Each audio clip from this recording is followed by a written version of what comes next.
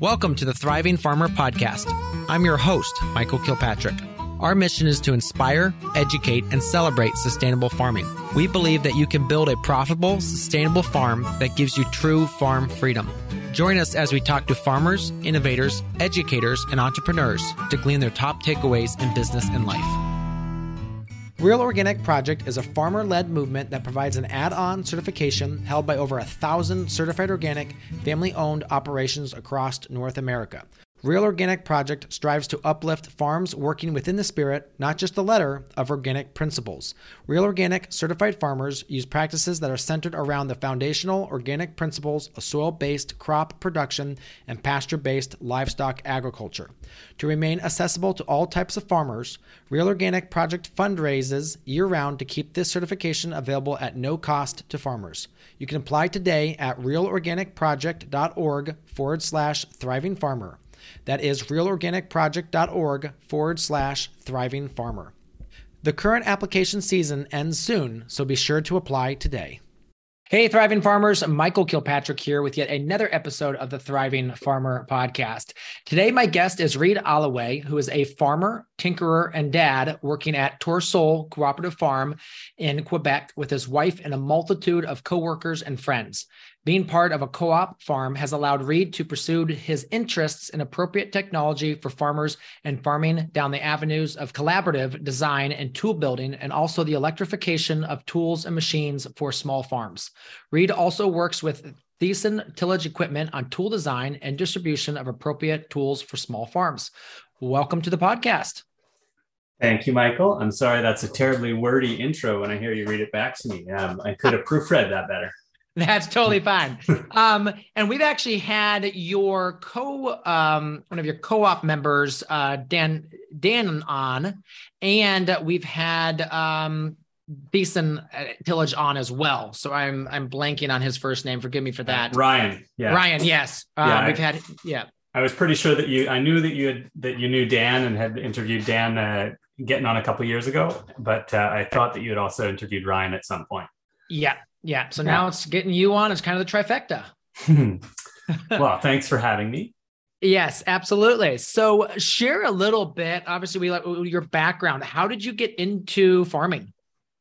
I, oddly enough, came to it through academia and activism. I was studying at McGill's downtown campus in Montreal and got into sort of food politics stuff, but more from an activism angle of realizing how badly screwed up our food system was for production and distribution and equity and all that. But as I got closer and closer to the food system in a concrete way rather than just an abstract academic way, I realized that the farmers I was meeting seemed to have the most interesting lives, and they weren't waking up and going to work in an office. They were waking up and fixing irrigation and then planting cabbages and then fixing fences. And I thought, that's actually going to be a better fit for my interests and skills and patience level for sitting still. So gradually, I did end up finishing my undergrad degree, but only barely. We were already farming here, the five of us at the outset back in 2005. And the only reason I finished my undergrad was because there was some government grant money that hinged on me finishing it. Otherwise, I was like, nah, forget it. I don't care. This is what I want to be doing is farming. I don't need a piece of paper that says I know how to learn. Yes. Yeah, absolutely. All right. So then you started farming now. And did you start at the beginning in the cooperative, or did you find that later?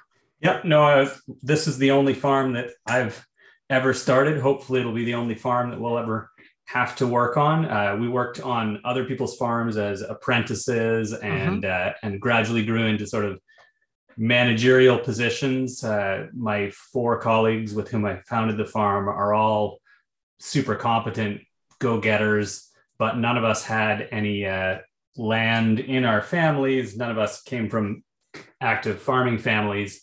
And so the opportunity to rent the land came up at the same time that we were kind of casting about as to what would be the next chapter for us. And a lot of us we were living together, and sometimes we were working together on other people's farms in the summer. And when the opportunity to rent the land that we're now on came up, it seemed like a natural progression for us to register a business in a really democratic business structure and pursue it together collaboratively. Mm-hmm. And the piece of land which you're on, remind me, it's a nice quality loam. It's relatively flat, if I remember correctly. Yeah, it's about. I've surveyed a lot of our property with transit and laser levels for different projects, and there's probably close to 2 inches of relief from one corner of the farm to the other. It's incredibly flat here. We're on the bottom of the ancient Champlain Sea. There's about 60 feet of clay between the bedrock and the topsoil. And then we're fortunate enough that there's a nice layer of sort of sandy loam on the surface, but with the clay subsoil that's almost perpetually gorged with water, it really gives us a nice kind of a security against drought. Whereas any crop that's got 10 or 12 inches of foliage also has 10 or 18 inches of roots, and it's probably got some moisture down in the clay. So we have a little bit less of a scramble when it gets hot and dry in the summer. And generally, I'd say the land that we're farming is really easy land to farm on. And so it's let us succeed relatively more quickly and then refine our systems rather than scrambling to eke out a living from a rock pile or a sandy beach, so that we've been able to focus on other things, because the ecosystem that we moved into when we took over this piece of land is quite fertile, and we're in Quebec, so we're not there's still snow on the ground here in beginning of April, but we're in the southernmost part of Quebec, and we're right near major highways and enough population density that marketing isn't a huge nightmare. So yeah, we feel really lucky to have landed on this land, and we rented it from some other organic farmers for something like 10 or 12 years. And then eventually we severed a portion of the land and purchased it from them, which was a great kindness of them to do for us, because they didn't gain much from it other than more stability for our business. Yeah. Now, because what I wanted to talk about with the soil type is because as we talk on the tools, I think it's very important when you're talking tools to know the soil type that you're working with tools on. Yeah. So, all right. So you've got that, and the farm mix is you do a couple hundred CSA baskets, and then you're also now moving more and more into seed production. Exactly. So CSA was our target and our focus from the very beginning. We did farmers markets for many, many years, but gradually we discovered that we really did like the idea of having weekends. And once we figured out how to do it, and as the seed business was growing, we were able to stop doing farmers markets just about a year before the pandemic. And now we just do CSA and the seed business, which is production and contracts to other growers regionally, and then packaging, cleaning. And so that's a year-round enterprise, which is now employing, I would say, somewhere between 5 and 7 people pretty steadily year-round. And then the vegetable operations are comparable size, maybe 5 to 9 people in the peak season. So if we're all at work in the summer, there might be 20 people here, but it's not always that many people. But it's rarely quiet. Yeah, that's amazing that the seed business has grown that much, and it's really cool to see that. Yeah, it's been a really nice addition to our farm, and it's again something that wouldn't have happened except for the cooperative model that allows people to spend a bit more energy pursuing their personal passions rather than scrambling just to make ends meet and keep the ship afloat. Exactly. All right. Well, let's move a little bit into, your zone of genius here, which is the tooling, the electrification. How did you get in? When you first started the farm, did you automatically realize that that's what you wanted to focus on and that was going to be your passion, or did that kind of come a little bit later?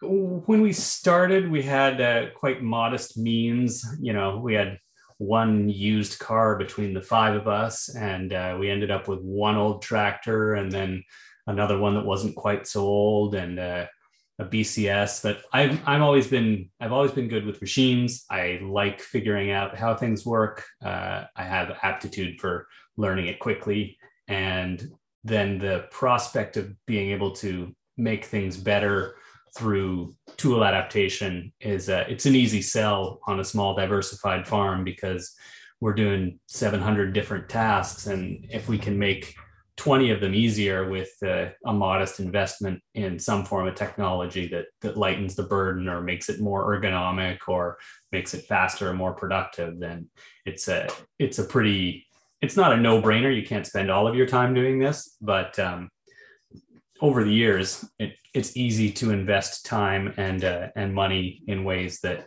everyone appreciates quite a lot. So I think I knew that it would be one of my sort of contributions to the farm from the outset, but it took us a long time to get to where we are now. We're starting our 18th year now, and I would say we're just about getting to the point where we've got mechanical weeding more or less understood and functioning. So it's not you could do it a lot faster than us, but we were also starting from scratch, and so it was a long, slow process.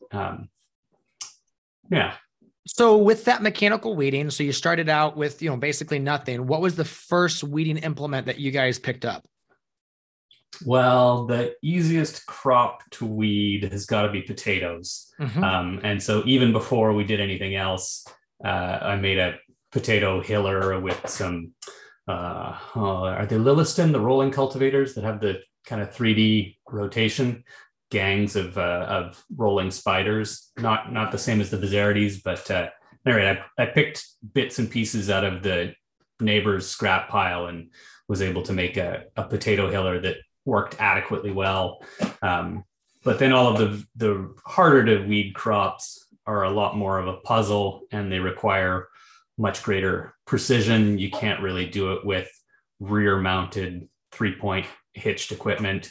And at that point, the kind of renaissance of the walk behind weeding tractors hadn't begun, or it certainly hadn't gotten to my attention yet at that point. And so the next step for us was I bought a hefty G, which is kind of like a late 70s improvement copy or homage to the Alice G. And I picked up a pair of them cheap at an auction, and we bought a basket weeder direct from the budding folks in Michigan. And a friend went and picked it up, and we had this brand new that it looked like it could be a 1950s model, but it was 2010. Yes. And they were such fun to deal with. The one of the brothers, whose name escapes me now, was answering the phone and making out invoices on the welding table in the shop. He said he doesn't even have an office, and that they were using their dad's original jigs to make these weeding tools. So the landscape was a little bit less well developed back then, before the advent of Tillmore, and before there wasn't quite as much European equipment being imported, or maybe I just wasn't aware of it. But the landscape for appropriate small scale weeding tools seemed a lot more challenging to navigate than it does now. Yeah. I think 2013, 2014 is really when the European stuff started really making its way across the pond. Yeah. Here in Quebec, it's always a little bit of a different story, because there's so much back and forth with Europe. There are tons of expats here. Yeah. And there are lots of farmers who are, they'll see something while they're visiting their brother in France or Holland, and they'll say, I want one of those, and they'll put it in a container and bring it over themselves. So we're often a few years ahead, and the farmers, the motivated, ambitious farmers with ties to Europe are sometimes even pushing the dealers. They're saying, listen, I saw this and I want you to bring it in, or I'm going to bring it in myself. And so it's fun. It's neat. And I feel like we've got a little bit of a head start sometimes. But for the small scale stuff, there weren't a lot of, we're such a piddling little market, all these small growers. Even if there are 500 of us and each one of us wants to spend $5,000, that's still like 2 sales in the cash crop world. So we're not a real appealing clientele. You got to find people like Ryan Thiessen and the Steiners at Tillmore, who are really just passionate about making this work for the betterment of humanity rather than for personal enrichment. Correct. Yeah. And it's really interesting to watch the Tillmores go ahead. Well, the Steiner family go ahead and literally get rid of a cash cow to start working on this company, which is obviously a project of passion. Yeah. Yeah. It's neat. And and I've really enjoyed working with Ryan and getting to know the Tillmore folks. We act as I do sales in Quebec because can speak French, and so I've been helping with Thiessen and Tillmore sales for the last couple of years and selling them through our big regional producers co-op, and it's really fun. It's like a combination of fulfilling my desire to help others and share what we've learned over the years, and then also help other farms to quite literally better equip themselves to face these challenges. And it's really it's gratifying work. Yeah. One of the things you mentioned a little bit ago, and I think I'm not sure how deep we want to get into this, but you talked about how you can't do rear mount cultivation. And so I wanted you to break that down a little bit about why, because a lot of people who are beginning with this think you can just throw, a cultivator behind a tractor and you're all set to go, but you can't. Yeah. And it's partly a geometry puzzle and partly we only have eyes in the front of our heads. And but the biggest challenge is that our rear 3-point hitches, if you look at a tractor from a bird's eye view and you start modifying the steering up front, when you steer up front, it's like it pivots around the operator's seat or the center point of the rear axle. And so when you correct to the left, the tool immediately kicks right. And you can kind of attenuate this by building systems that try to track the bed and then slacken the check chains or the whatever stabilizer you have, so that the implement being pulled behind the tractor is being dragged rather than being actively swung left and right. But it's a challenge. And for a long time, the Williams tool system that was really popular in the 90s and early 2000s, they had an approach where they tried to make kind of raised beds, and then they had some cones that would try to follow the flanks of the bed and keep the frame of the weeder centered on the bed rather than following the tractor. But I never talked to anyone who said it really worked all that well. And the more common approach, short of a specific purpose-built tractor putting the tools somewhere else, is to put a second operator on the rear mounted tool, and then the primary tractor driver just has to focus on going dead straight and staying centered on the bed and not try to look back. And then the second operator rides on the tool and operates a steering rudder or a steering wheel, which then provides correction for the tool, which is slackly mounted behind the tractor. And so that approach works really pretty well. And most manufacturers who build weeding rigs have come up with some variation of this. There's a half decent one from Cult Cress, which works okay. And there's some that are hydraulic. Schmatzer makes one.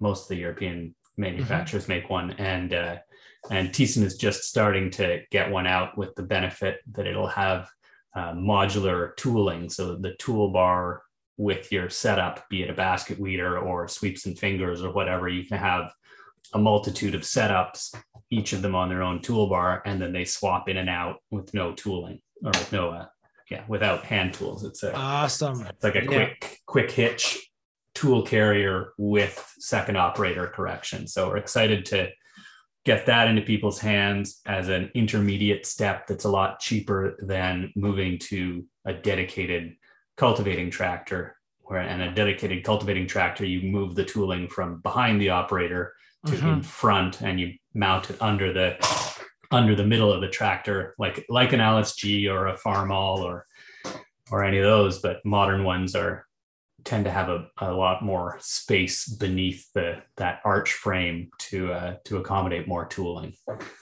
Yeah. And it comes back to the size of your farm. So, beginning, obviously you have one tractor, and then the larger you get, sometimes then you start going to the dedicated. I mean, I've seen, oh gosh, I forget the farm in Wisconsin that I've been to, but they had like 6 or 8 Gs all set up for slightly different versions of cultivation. Yeah.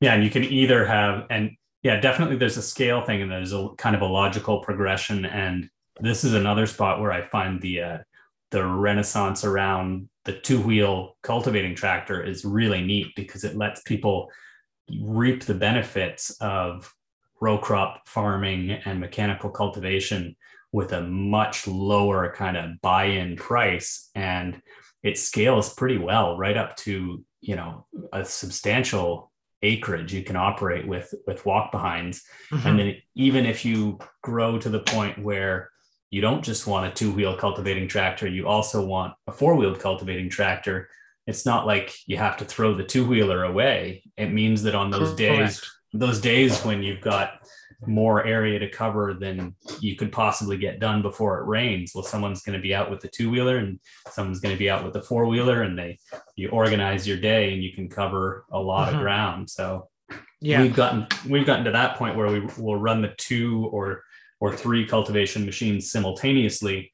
And it's probably overkill on some days, but if it means that everyone gets to punch out at 4:30 and we are better rested the next day and we don't miss a window of opportunity, then it's a small price to pay to have that extra equipment in the fleet. Absolutely.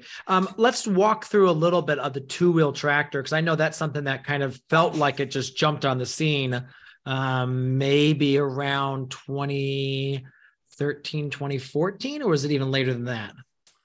I'm not good with dates, and I feel like it would depend who you talk to, like the Wagner brothers in the States or Jason Weston. I feel like Jason might have discovered the Planet Junior and figured out how to use it earlier than even 2010. I'm not sure, but it hadn't really gotten broad press.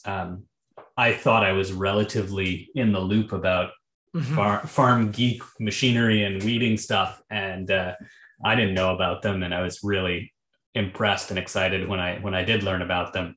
And I promptly got my hands on one with no engine and put an electric motor on it, and I was like, yes, now we're talking. This is a good machine, because there's such a great simple platform. The idea being that you have a lightweight 2-wheel tractor that's got good clearance, as opposed to a BCS, which is kind of like a mobile power takeoff, that you can run power tools from a BCS, but it's not meant for draft jobs. Like, it's not very good at pulling things other than maybe a trailer.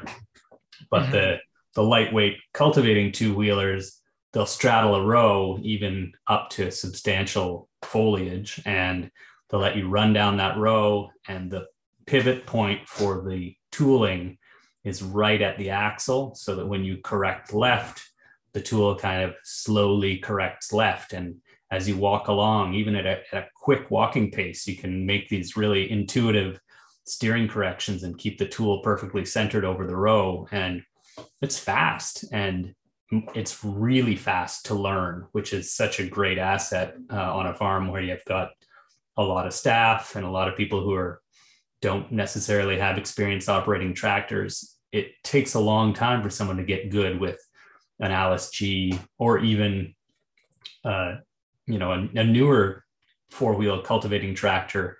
There are a lot of things to kind of manage all at once, but the 2-wheelers, people pick it up really fast. So I really like that about them. And we adopted one, and even though we already had a 4-wheeled cultivating tractor pretty well set up, once we had a 2-wheeler on the farm in the first year. Last year was the first year that it was really always working and I wasn't taking it apart and breaking Yeah. stuff and making it so people could depend on it last year. And by the end of the year, people were fighting over it, and they're like, Reid, you have to make another one. So now I'm getting another one ready for this year because we were already in competition for it. Very cool. Now, and you actually took some of the older ones and replaced them to their electric. So do you want to talk? I mean, I guess maybe before we dive into that, do you want to go into like a little bit about the whole revolution of the electric, you know, what you're doing with electric, or do you want to dive into that as the electric machine first? Sure. Well, the two-wheelers are a great example, and they'll probably allow me to explain it as well as anything. But now that there are small, energy-dense, lightweight batteries available at a reasonable cost, there's kind of no reason for us to be stuck with small gas engines. And small gas engines are pretty mediocre as power plants because you can't really vary their speed. They don't have good torque. You can't stop them and start them easily 100 times. Mm-hmm. But on a small farm, really, a lot of what we do is like modest power demand, like somewhere in the, often you only need a couple hundred, you know, sometimes you only need 500 watts worth of power to get your task done mm-hmm. really capably. And sometimes you need 5 kilowatts to haul a harvest trailer, but we rarely need 50 horsepower. And a lot of the time, just a little bit of power intelligently applied in a way that's kind of like smooth and supple and intuitive and also safe would be really a huge boon. And now that you don't have to carry 50 pounds of lead around to store your electricity in, now that same 50-pound becomes a 5-pound battery pack for the same energy storage, now we're talking, and there's just no, there are no more like technical hurdles between what we can do, even just as I sometimes refer to my work as like a bottom feeder tinkerer. I don't have a substantial annual budget for this stuff, but I'll buy a secondhand motor off of Kijiji or like our equivalent to Craigslist, and then I'll put it on a shelf. And then when I need it, it's there, and I only spent $20 on it. And someone will offer me a broken forklift, and I'll strip it for parts and put those parts on the shelf. And then when I come up with the next project, and there's a kind of a nice, among the do-it-yourselfers in the electric vehicle world, there's a similar kind of camaraderie and mutual support that you find among small-scale ecological farmers, where everyone knows it's not about like getting rich or succeeding or being the best at it. It's fun to help each other out, and people will go out of their way to say, yeah, sure, I've got a golf cart axle. I'll bring it over. I've been meaning to clean out my shed. I'll just bring it to you. And they won't let you pay them. And then you've got it. And if you turn it into something useful, then they're pleased as can be. And that's all the payment they wanted. So that's been really fun. And it's been well received on our farm, where the shift from having these kind of smaller tools that work adequately well, but they're always kind of irksome. Like a BCS is a great little machine, but it's really a great machine once you get rid of the gas engine, because it's just smoother and quieter. It does everything that it could do before better, and most of its bad personality traits have been eliminated. So that was one of the early conversions that we did here, and we could never go back. I think if ours was stolen or lost in a fire, I'd have to buy another one and convert it right away, because no one could handle going back to a gas-powered BCS after so many years of it being more pleasant to use. Yeah. So you're looking at the smell goes away, the noise goes away, and it's just going to be way better geared, right? Or just it's more easy to kind of dial it in exactly what you're looking for, right?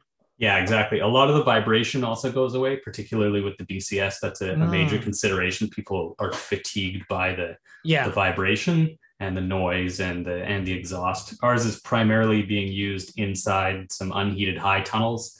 And so the absence of exhaust and not having to manage your roll-up sides and all your ventilation in function of the the machine that's pumping toxins into the air you're breathing is a nice change. But I think more than anything, the control that you have with a really smooth variable speed drive system is it's hard to overemphasize. But as soon as people try it, they're like, oh, right. Yes. So now instead of having a clutch that I have to kind of feather through the friction point, and I'm worried about, the accelerator, how much throttle I'm giving it, is the engine lugging, and while I was worrying about all those things, I crossed the guideline that I was trying to stick to. Whereas with the electric drive, you can run right along a string in the greenhouse and almost never touch it or hug up against it. And as soon as you get too close, you just let go of the throttle. The whole thing stops in about half a second, and you can back up 3 inches and turn a little bit and correct. And it's just smoother and better, and it makes people happier and less tired. And in general, it ends up making the tool, I don't know, make up a number and be like, I'd say it typically makes a tool 30 or 40% better and a tractor is already a super useful tool on a farm. If you can make it 30 or 40% better, get rid of a bunch of the irritants, and everyone is happy with the result, it's definitely a win. Yeah. Joining me is Ariel from the Real Organic Project. Ariel, welcome. Thank you. So Ariel, tell us a little bit about what the Real Organic Project stands for. Yeah, so the Real Organic Project is a farmer-led nonprofit that manages an add-on certification for certified organic. And the whole idea is we want to give farmers that are doing things the right way within the spirit of the rules a way to differentiate themselves from some of the corporate organic on supermarket shelves that only meets the most cynical definition of something that would actually be organic. So what that means is we're only working with farms that are growing their crops in healthy, biologically active soil as opposed to growing hydroponically. And we're only working with farms that are raising their animals with real access to the outdoor and pastures, as opposed to these confinement operations, which again, unfortunately, are dominating the organic sections of many of our supermarkets. But Michael, I know you're actually interested in potentially pursuing Real Organic Project certification for your farm. Do you want to talk a little bit about why that's of interest to you? Yeah, I've always been a big proponent of the Real Organic Project because they stand for what I stand for. The feeling about putting the organic back in the ecosystem of the farm. The problem when you have this corporate organic is that it's been watered down to the lowest common denominator. Frequently there's more plastic than plants in some of these systems. Real Organic is more about caring about those who care about the soil. And, going back to that original idea of why we farm organically, which is, we want the birds to be singing in the background and the soil to be alive and the earthworms. And when you look at some of these corporate organic, it's just as sterile as the conventional farms that we're competing with. Yeah, I think that's really well put. And I think what we really want to do is find a way to uplift and differentiate the folks that are genuinely doing things the right way for the right reasons, and not just finding the simplest, easiest way to check a bunch of boxes. Absolutely. And if folks want to find out more about the Real Organic Project, you can go to realorganicproject.org/thriving farmer. That's realorganicproject.org/thriving farmer. All right. So small scale equipment with electric is way to go. Where does that start to phase out? Because I know I've seen John Deere is starting to come out with these massive tractors, which are electric, and I'm just not sure if that ever is going to work, but I may be wrong. Where do you feel like that changes?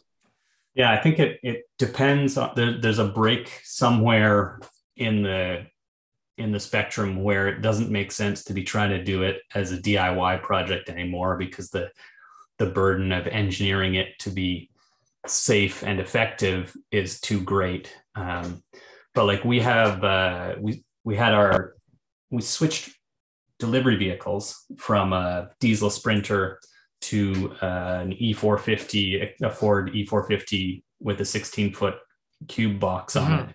And we chose that because there was a firm locally that builds an electric drivetrain for the E-Series. And so we took them a used truck and a massive amount of money, and they converted the truck and gave it back to us as a fully electric vehicle with the gas V8 on a pallet in the trunk. And so that, given that we have a limited delivery, I'm getting circumference, the French. Yeah, it's like the route or the distance. Yeah, our route distance is limited enough that we were able to do this, even though it's kind of borderline. Like this truck has it's probably about 150, maybe it's maybe as much as 100 miles of range in the summer, and closer to 60 or 70 in the winter. But we don't really need it in the winter, and in the summer, that's more than enough to do our CSA deliveries. And if we have to go further, we can recharge at fast chargers on the road.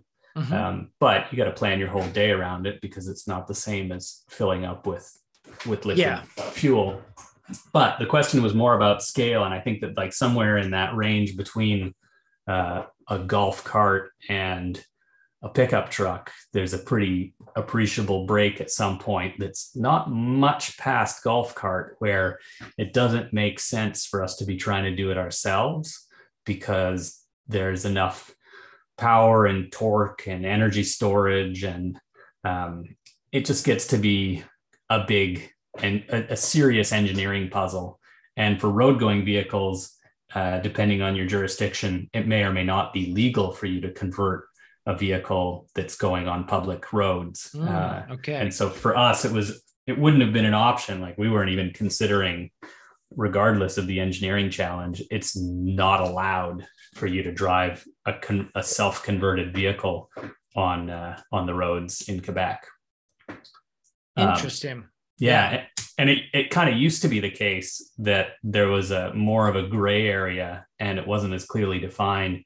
And there were a bunch of do-it-yourself conversions on the roads, and they're actually, hilariously, they're now a source of affordable used parts, because everyone's had to park them once they tightened the screws and said, if you drive those vehicles, you will be liable for everything because you are not insured and you're breaking the law. And everyone was like, okay, well, that experiment's over. I'm parking it. Yeah. So was there a couple cases of like problems or like accidents, or did they just preemptively say, well, we just don't want people messing with their own stuff? I think it's a liability issue, especially in a jurisdiction where liability insurance is managed collectively through a state entity, as it is here. It didn't take long for an engineer at the government body that manages vehicle licensing and insurance to be like, you know what? I am not going to be on the hook for this. I don't think that there were even instances of problems. It was a preemptive.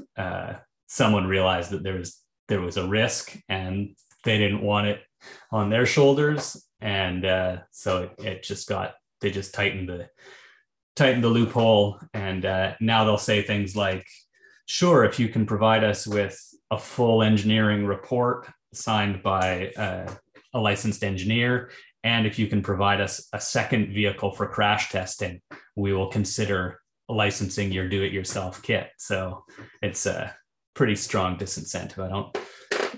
No one's doing it except for in a commercial sense, like the folks that did our truck conversion for us. They put 5 to 10 years worth of engineering work into making their drivetrain and doing crash testing and towing the line at every single turn until the government agency was able to say, yes, you've really done your homework, and we are going to license those vehicles for use on the public roads.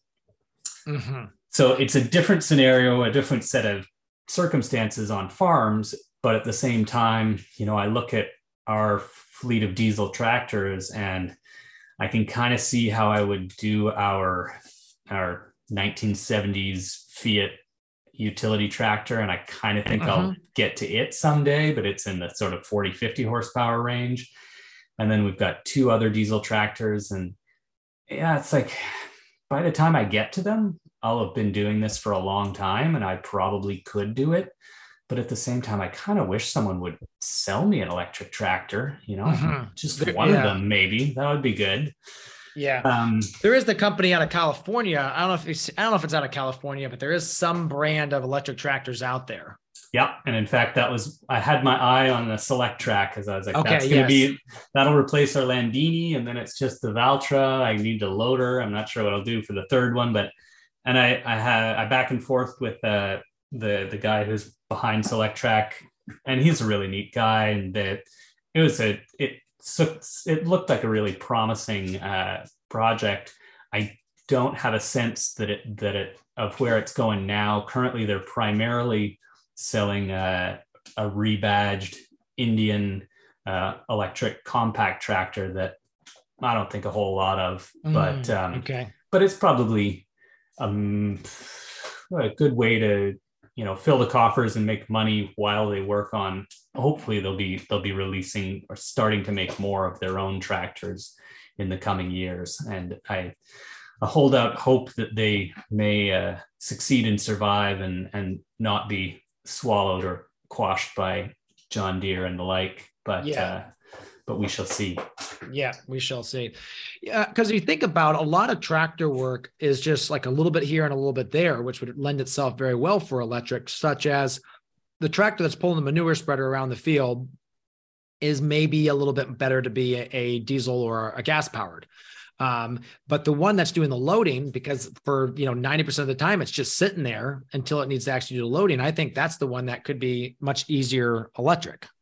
Yeah, definitely. And especially on a small farm, there's an enormous amount of kind of idle time or time that's spent doing things that are way below peak output. And so a machine that has a nominal peak output of 30 horsepower or 50 horsepower, often it's actually doing things that might require 2 or 3 or 4. And with an internal combustion engine, you don't really get the economy when it runs down at its low range. It still burns a meaningful amount of fuel, whereas an electric drivetrain, it really only consumes the energy that is demanded by the task being performed. And there's a little bit of a variability of efficiency, like it's going to be more efficient at converting the stored energy into work at a certain RPM. But on the whole, my experience has been that I'm always building my battery packs too big, because I do the kind of rough calculation of how much runtime I want and how much I think the machine is going to demand. And it comes back demanding far less than I've expected. And over the course of the day, we're not even running the packs down. And for the most part, I keep kind of setting my markers back, and each machine I go with a slightly smaller pack than what I think I should do. And so far it's just been saving me time and money, because the vast majority of the time the machines don't need as much power as we think they do, or as much runtime, or we get the runtime that we need with a lot less stored energy than we think we would need.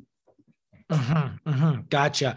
Now, I think Ryan does he have some electric two-wheel tractor that he's bringing in-house now? Yeah, so it's a really lovely, elegant machine that was built by a guy named Andrew Mutzers, and Andrew has joined myself and Ryan on that project under the banner of Thyssen Tillage, and we're going to try to bring Andrew's agrarian two-wheel tractor to market in the next couple of years, and we're really excited about it. Andrew's built 2 prototypes, both of which are really nice, elegant, totally functional machines. He's been using one on his farm and loaned it to someone else for a couple months, and there are a couple things that we still want to refine, and we're hoping to find some wheel drives that are going to suit it so that we can get all the clearance we want.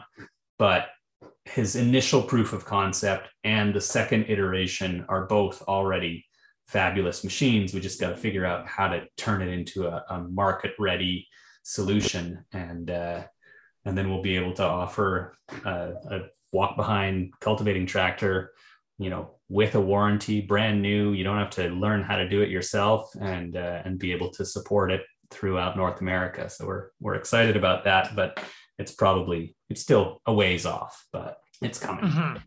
Mm-hmm. So then with that, you mentioned like the wheel drives. What are the challenging components of putting something together like that? I think one of the challenges that we face is lead times and suppliers, not even responding to our calls because our prospective volume is minimal. Yeah. And they're in an industry that's in a big boom, and all of the folks who build lawnmowers by the thousands and scissor lifts and forklifts and heavy equipment and earth moving, all of these industries are quickly trying to move into electrification so they don't get left behind and become obsolete in the next 10 years. And so when we say we're a small startup in Ontario and we're thinking we could probably sell X of these, they say, that sounds like a nice project. We'll get back to you. But we've also made some really good contacts, and like the technical puzzles are all surmountable, and we're keen to get to the bottom of all of it and figure out design that is affordable enough to fabricate and bring to market, that we can be really competitive on cost, as well as providing a machine that's just more pleasant and efficient to use. But it's a puzzle, and also the three of us involved in it are all, we all came to this from farming, and two of us are still farming. And so there's only so much progress we can make in so much time, but it's really exciting. I never thought I'd be able to say, yeah, I'm working with these two great guys on designing a brand new walk behind electric tractor. That's so cool. Now with the walk behind cultivation, are you doing everything from small seeded crops, or are you focusing more on the little bit bigger transplanted crops? It's pretty flexible thanks to the tooling selection that Ryan Thiessen and Tillmore have put together and made available. You can build any kind of cultivating rig for a two-wheeler, for a walk behind, and it especially if your walk behind is electric, you can slow it down to a walking pace to go through your just germinated carrots, and you can get good at it, and you can get as just Jedi as Jason Weston and be able to do it with your eyes closed. But yeah, it's a pretty powerful setup. The distance from your eyeballs to your crop is like basically looking down at your feet at the ground in front of you, and then you're articulating the machine with your arms and your shoulders, and it corrects right away and tracks. It's pretty awesome. So yes, you can kind of cut your teeth on more tolerant crops and go through your brassicas at a jogging pace, but you can also set up tooling that doesn't move too much soil into the row and really get in and hug some young direct seeded crops and not have a problem with it, and then come back another week or two later with something that's a little bit more aggressive and moves soil into the row or runs fingers into the row once the crop can tolerate it. And one of the nice things about the walk behinds is that switching tooling is really fast, and it doesn't cost $5,000 for each of your tooling setups. Whereas that's sometimes the case with a four-wheel cultivating tractor. You can do 3 rows at a time or 2 rows at a time, but I've sometimes purchased setups for the four-wheeler, and by the time you finish getting it all, spec'd out, you're like, oh, look, yeah, it's another $4,000 or $6,000 or $7,000 worth of steel. And it's a little bit easier to get into it with the walk behind, because you say, oh, I'd really like to try torsion weeders or spring hose, or I'd like to try this. Well, it might only cost you $400 or $600 to experiment in that vein. So I find it's a nice accessible platform in that regard too. Mm-hmm. So let's talk some cost here. So we talked earlier about the BCS electric version there. What is a conversion for that cost if someone were to buy all the parts? I know that you said stealing so many parts from these like old things that you're getting given, but if someone had to go buy all the parts, what would that run, you think? Yeah, a couple times I've done the kind of thought experiment of, what would the parts cost if you had to buy them all brand new? And I feel like the BCS, the last time I did that, it's somewhere in the neighborhood of like $3,000, $3,500.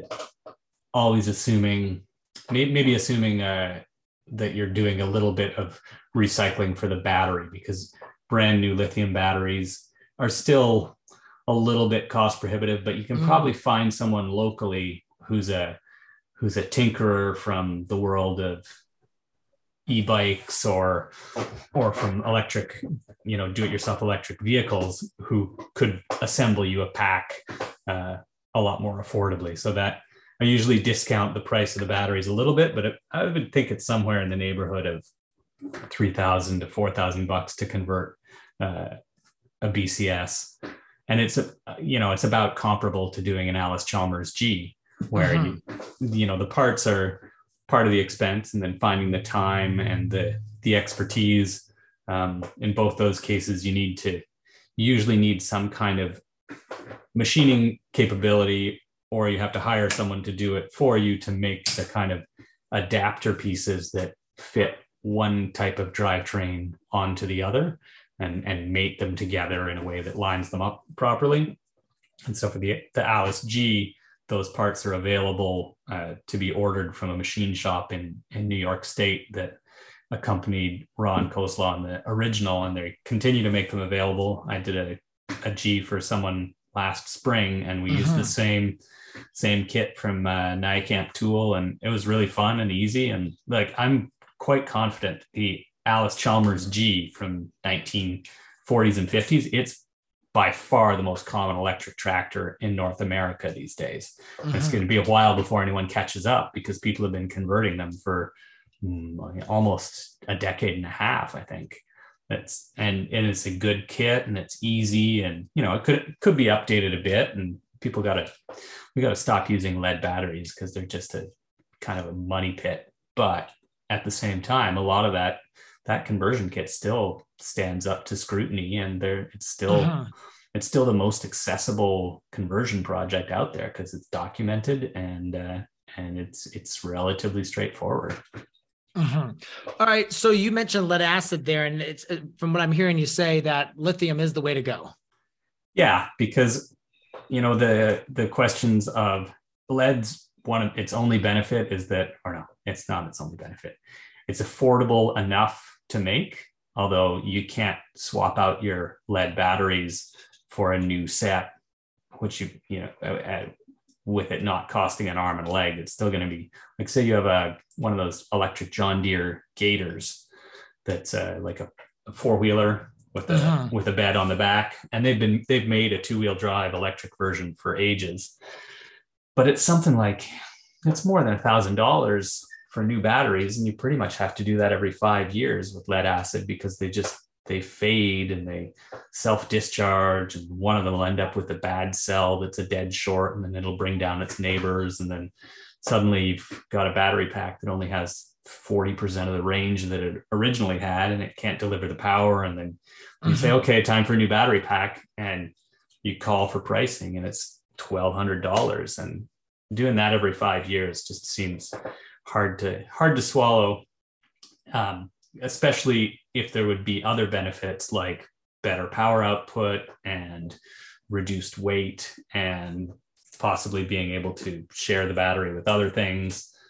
So now that we've had electric cars on the road since 2010, when Chevy came out with the Volt and Nissan started making Leafs. So there have been cars winding up in the scrapyard with still good lithium batteries for a long time. So that's definitively the cheapest way to get at them. But it takes more of a commitment to learning how to break down big packs and assemble your own small packs. but there's now a substantial aftermarket for folks making kits for golf carts and John Deere Gators and all of that. So that whole economy has kind of filled in, and the offering is much stronger, and there's price competition, so it's gradually coming down. So yeah, for me, that I had hoped to get into electric tractor conversions even back when I was studying agriculture.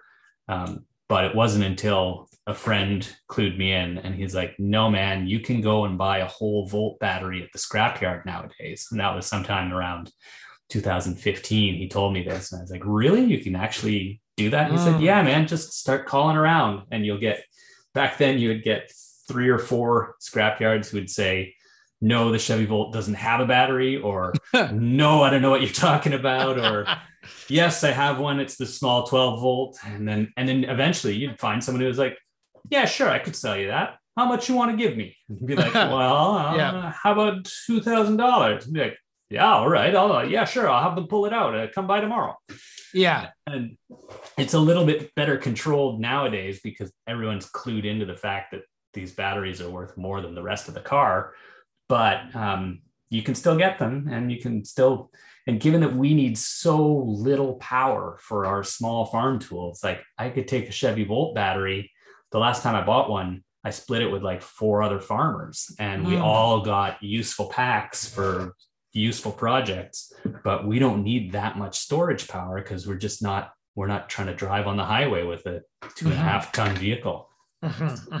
So then those big batteries are just a whole bunch of small batteries. Exactly. Everything is built out of cells. Like a AA is a single cell. And if you peeled open a Tesla, you'd find cylindrical cells that look kind of like a AA. They're 18 millimeters by 65 millimeters, or they're 21 by 70, depending on what generation. But under the floor of the Tesla, there are thousands and thousands and thousands of those little cylindrical cells, all wired together in series and in parallel. And the pack under the floor spits out, 400, 600 volts, but it's just a whole bunch of those little 3.5 volt cells all wired up in series and parallel. So they can be broken down. It depends, like every manufacturer assembles their packs in different ways that are more or less easy to work with. But there's an impressive kind of recycling economy that has grown up around the industry of electric vehicles. Now, I know one of the concerns with, brand new electric vehicles, especially the number that are being manufactured, is how the procurement of the rare earth minerals is. But I mean, for the small farmer, obviously you're pretty much, it sounds like, using just mostly almost castaways from that whole industry. Yeah, it's like I kind of see our role as extracting the final value before the batteries need to be recycled. Say they start at 100% of their rated capacity, and then after 10 or 15 years in a passenger vehicle, they're down to 60 or 70% of their rated capacity. They've still got 8 times the energy density of lead acid. So that's fine with me. And I'm not building a motorcycle or an automobile where space is at a premium. I can put a box on my tractor that's full of batteries that's got a little bit more kind of quote unquote wasted space because I'm buying secondhand batteries. And then maybe I can run them down for another 10 or 20 years, and until they really are, adequately depleted, that maybe they're only good for stationary storage, and they go into a shipping container somewhere and provide brownout protection for the grid. But like wherever that point is where it actually makes sense to recycle them, to like break them down into their components and try to recover the lithium and the cadmium and the other precious metals that went into it, we've got a lot of time to figure out the recycling, especially if we can find non-road going, less energy intensive uses for them that kind of extend the second lifespan out from the that fateful day when someone hits a tree with their Tesla. I don't think those batteries should be going to a recycling plant. They should be getting the rest of their useful life out of them first. And if we use them, relatively non-intensively, their useful lifespan might be really long. Absolutely. Yeah, we're almost the Wall-E of the electric battery world. Yeah. All right. Well, we have gone over an hour, and that's great. Anything else you'd like to share about like this? I know we kind of focused mostly on the electric, which is where I wanted to take this, because I think that's something that you're passionate about. And you've done a tremendous amount of research and innovation in. And so anything else about that you'd want to share with farmers? Yeah, I think it's really fun and exciting. And the kind of the commitment to understanding it might not be as high a threshold as some people think. I like this stuff and I learn it relatively easily, but it was only 5 or 6 years ago that I still thought I was going to have to use lead acid batteries, and I hadn't even really started working on my first conversion project. And I've definitely dedicated a lot of time to it in the last 5 years, but the threshold for learning about this stuff isn't all that high. And I also encourage folks who are interested in farming but have real technical aptitude. There's a real niche for young engineers or technically minded people to get into this field and be able to help small farmers run a business doing conversion projects, run a business repurposing battery packs, helping farmers to build storage setups that'll allow them to have backup power and inverters to run the greenhouse during a power outage without having to fire up a generator. I really think there's a neat niche here, and as passionate as I am about it, I can't do it all, and I'd love to assist others in learning what they can and kind of like appropriating this tech so that we can put it to use, put it to work for us on small farms, because it's been my experience that it really is a technology or a range of technologies that are super gratifying to put to work for us on our small farms. But there's a bit of a learning curve because we've gotten really accustomed to the technologies that we grew up with, and we're at a kind of turning point. Absolutely. And of all of those electric, well, it doesn't have to be electric, what's your favorite tool? I really like the Planet Junior walk behind. It's such an elegant, simple machine, and it's probably, it was made in the 1940s. And once it had an electric motor put on it instead of a gas engine, it's like it finally became what it always wanted to be, which is this super lightweight, really easy to use. It's so intuitive that you can teach a kid how to use it in about 2.5 minutes. And they're like, oh, okay. So what do you want me to do with this now? And it's such an elegant piece of equipment design. So I think it's my current favorite. I'm having loads of fun fixing up Tillmore Power Rocks on the great advice of a certain Michael Kilpatrick. I'm going to make it really, really wide. Okay. But no, you and I have been through that previously, but I'm going to try it out on the wide stance because I think it's got a niche on our farm. Yeah. Even though it's going to make it really unwieldy for some things, I think it'll be neat to try a two-wheeler that can straddle a whole bed and see if we can use it to haul a harvest wagon and like get into the middle of a cropped area, and also do seeding and weeding jobs and that kind of thing. So those are the two things I'm excited about presently. But yeah, I think in that situation, it might just work. I think what the problem was is we had it super wide and we're trying to run a 3-row basket with it. And the basket was just way too heavy. And I think, they told me, they said it'd probably be too heavy, but we'll try it. So we tried it and it just didn't, I was having a hard time pulling it. But I think if you want to pull a harvest wagon, I think that would actually work out really nice. And with seeding, because you don't have to be, You can give a little bit, you don't want to be sloppy with it because you really want those rows to be straight. But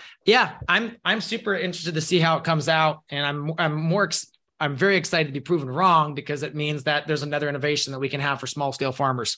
Yeah, definitely. I think it's also probably a good fit on a farm where you already have a walk behind on the more standard narrow stance straddling one row, that it might not be a great choice for your walk behind number one, but I'm hoping for walk behind number two. It's a good choice. Absolutely. All right. Well, Reid, thank you so much for your time today. This was fascinating. I'm, super excited about just, this industry, just in, since I've been farming, how much this has come, and just every year we seem to have further and further advances. And thank you for being a part of it. Well, it's been my pleasure. Thanks for having me on, and thanks for continuing to seek out interesting stories and share them with us. All right. Well, you have a great rest of your day. All right. Take care, Michael. Yep. Real Organic Project is a farmer-led movement that provides an add-on certification held by over 1,000 certified organic, family-owned operations across North America.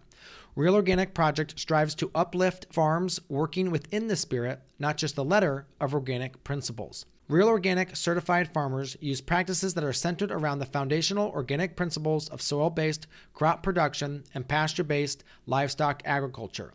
To remain accessible to all types of farmers, Real Organic Project fundraises year-round to keep this certification available at no cost to farmers. You can apply today at realorganicproject.org/thriving farmer. That is realorganicproject.org/thriving farmer. The current application season ends soon, so be sure to apply today. So there you have it, another episode in the books. So I'd love if you would hop on over to iTunes and leave us a rating and a review. Those mean everything to us. We love to hear what you're thinking. If you have a podcast guest that you can recommend, please pop on over to the Thriving Farmer podcast website and leave us a review. That's thrivingfarmerpodcast.com.